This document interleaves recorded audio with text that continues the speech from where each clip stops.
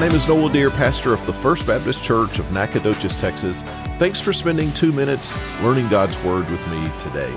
My Bible focus, 2 Timothy 1:13, which says in part, "Hold on to the pattern of sound teaching that you have heard from me."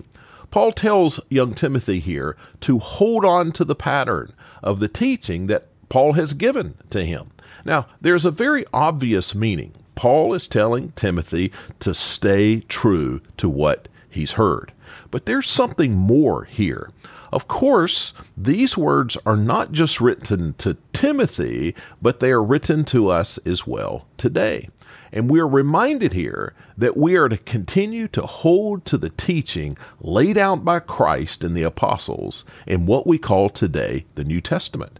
In fact, in Jude, verse 3, the Bible commands us to contend for the faith, for the truth that was once for all delivered to the saints.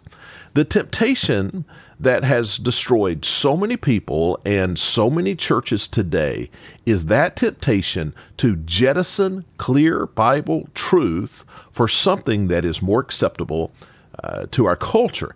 Today in many churches, it is an anything-goes approach to truth. Today in many churches, the truth found in Scripture has either been reinterpreted or simply exchanged for current cultural ideals. What Paul told Timothy needs to be heard and embraced by every Christian and every church today.